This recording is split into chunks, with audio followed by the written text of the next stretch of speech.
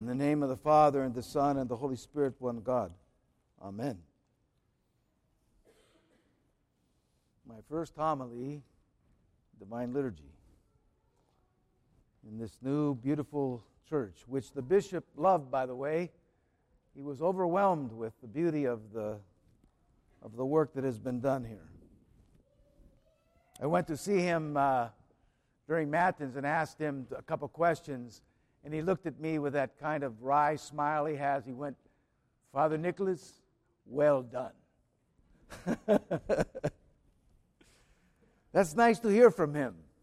It's nice to hear from him, those things. So, Zacchaeus, which signals we're approaching the Sundays that precede Great Lent. It's always kind of a nice beginning. Zacchaeus is a beautiful picture of desire combined with action. Desire to see God, desire to be with God, and to act even to the point where he couldn't see him. He had to climb up into a sycamore tree to see him. And God responded to this in a very beautiful way. He said, "Zacchaeus, come down. I need to go to your house."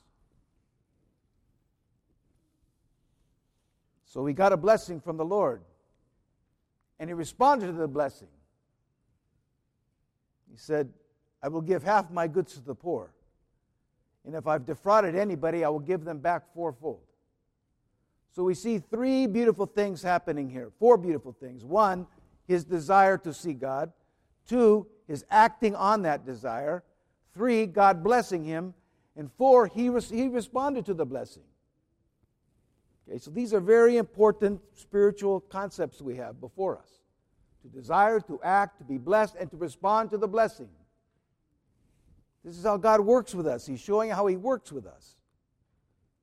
If I have desire to see God, I make an effort to see Him. He reveals Himself to me in my action, in my response to my desire, my will, apply my will to that desire. God blesses that. He wants to bless that. God wants to bless you. In fact, that's all God ever does is bless you. He may even bless you with a trial. But that's all He does is bless you.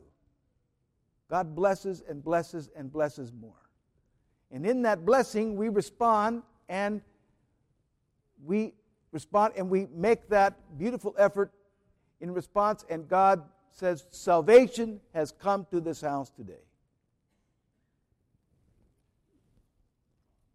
So for us, for you today, what do we look at in this great account of Zacchaeus, who, by the way, became the bishop of Jerusalem and was very shortly afterward martyred,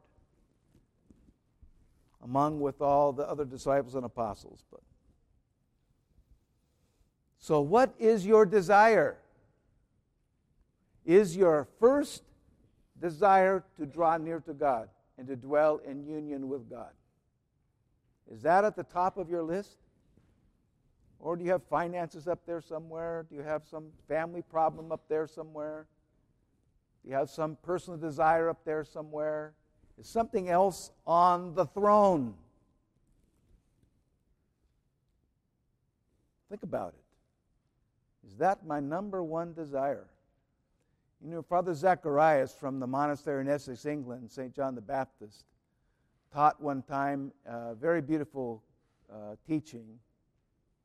And he said, as Christian people, we should only have one thought. Jesus Christ. That would be our only thought. The top thought. The number one thought. And if anything else is up there, you've got to have to sort through that and let that thought to draw near to God and dwell in union with God to be your number one thing. Number one. So if we act on that desire to draw near to God, we make an effort to draw near to God, the desire must be there. Then the action follows the desire, and then God will bless you. desire to draw near to God, make an attempt to draw near to God. Even if you get up in the morning, how many of us have made that great resolution? I'm going to pray for 10 minutes every morning the rest of my life. I'm not going to miss. And it lasts for about a week. Okay? So the work here is, so we make that effort. So we stumble. What should we do? Get up and make another effort. God will honor that. God knows that we're going to fail at our efforts. But He will respond to us if we continue to make that effort. We have a desire to draw near to God. We make the effort to draw near to God. And we fail. We get up and we continue to make the effort. God blesses that. It may not come in the form of blessing that you think should be there. Maybe you want that new Cadillac. And so you'll pray. I'll pray for that Cadillac. So that Cadillac's going to come, and so I'm going to pray and pray and pray. And what you get is a trial. You get a little difficulty come your way. But you find out in the long run that trial was the best thing that could happen to you. That little struggle you had was the best thing that could happen to you. Something was revealed to you in that trial that you could have never seen without that trial. A blessing was given to you in that trial that you could never have seen without that trial. So God will bless you in the way He needs, in the way you need to be blessed.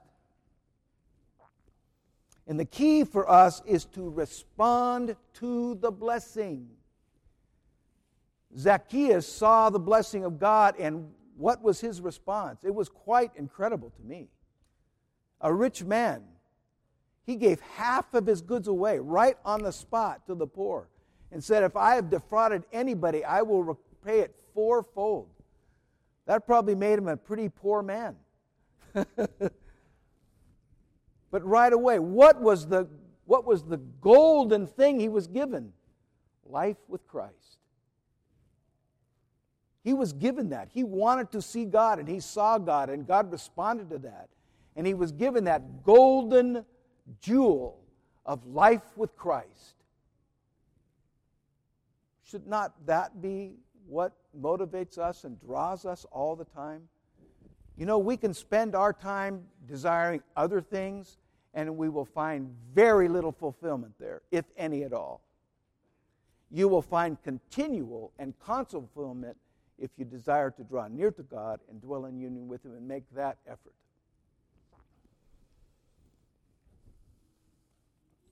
So I think I want to use, I was thinking about this, about our own journey to this place.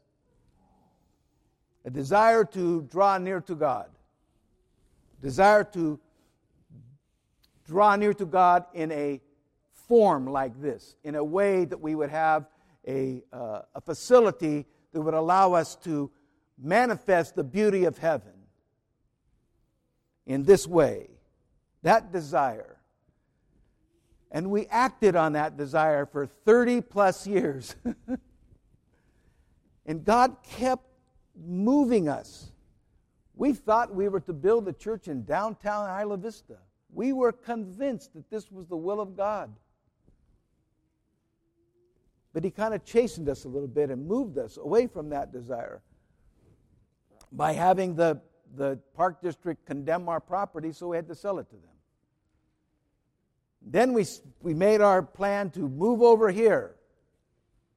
And so we talked to Jean Graffey, the Board of Supervisors, the lady on the Board of Supervisors. Dean, you remember this? And she said, I love the idea. What a great project. I can't wait for you to buy the land and build the church. And the next election, Jean Graffey lost it. Another blessing, by the way, Susan Rose came and said, I'm sorry, I don't agree with that. I will oppose this project. You better pull it off the docket. So we did, 6 years later. Then, by the grace of God, a law came into effect called the Religious Freedom Act law, signed by Orrin Hatch and none other than Bill Clinton. That act basically said to a government agency, if you cannot prove why a church or a school cannot be built, they must be able to build. And they couldn't prove why we couldn't build here. So thank God for Bill Clinton. You never thought I'd say that, did you? But God He used Nebuchadnezzar. He can use Bill Clinton. Beautiful. Did we know this? Did we understand all this? No, God was directing us all the time. We had a desire and we kept acting on the desire. 30 plus years. And then we come to this. A blessing beyond blessings. A mercy beyond mercies.